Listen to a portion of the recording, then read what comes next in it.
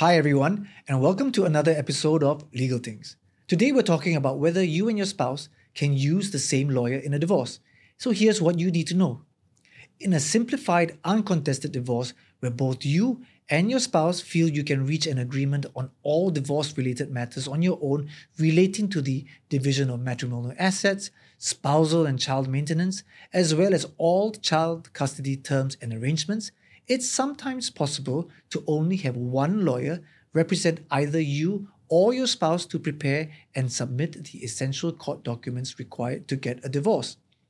If this happens, then one of you will have the lawyer represent and advise you in the divorce and prepare the papers which both of you can then sign because you've both already agreed to the terms. The same divorce papers prepared by one lawyer can then be accepted by the court for the divorce provided both you and your spouse agree on all the terms of the divorce.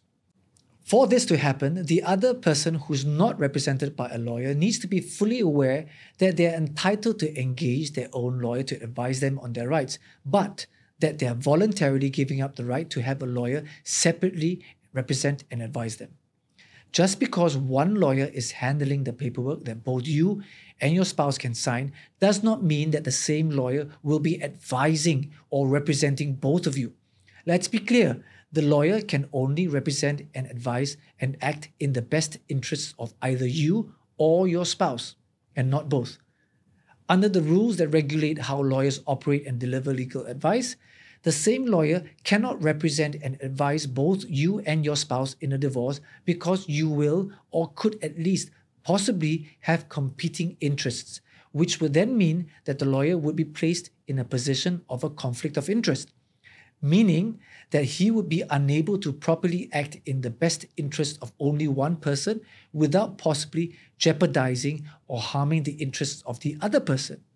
And the same lawyer cannot possibly try to advance the interests of both you and your spouse at the same time.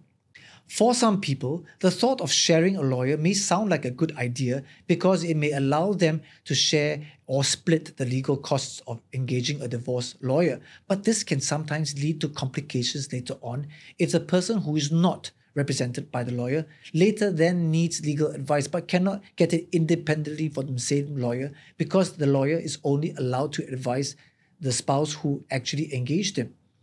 With this in mind, it's important to know that you and your spouse are each entitled to engage your own respective lawyer to advise you on your rights, meaning to assess and evaluate the case and to tell you what the strengths and weaknesses of your case are and what you can realistically aim to get in a divorce, as well as how you should approach and conduct the negotiations with your spouse to get the best outcome.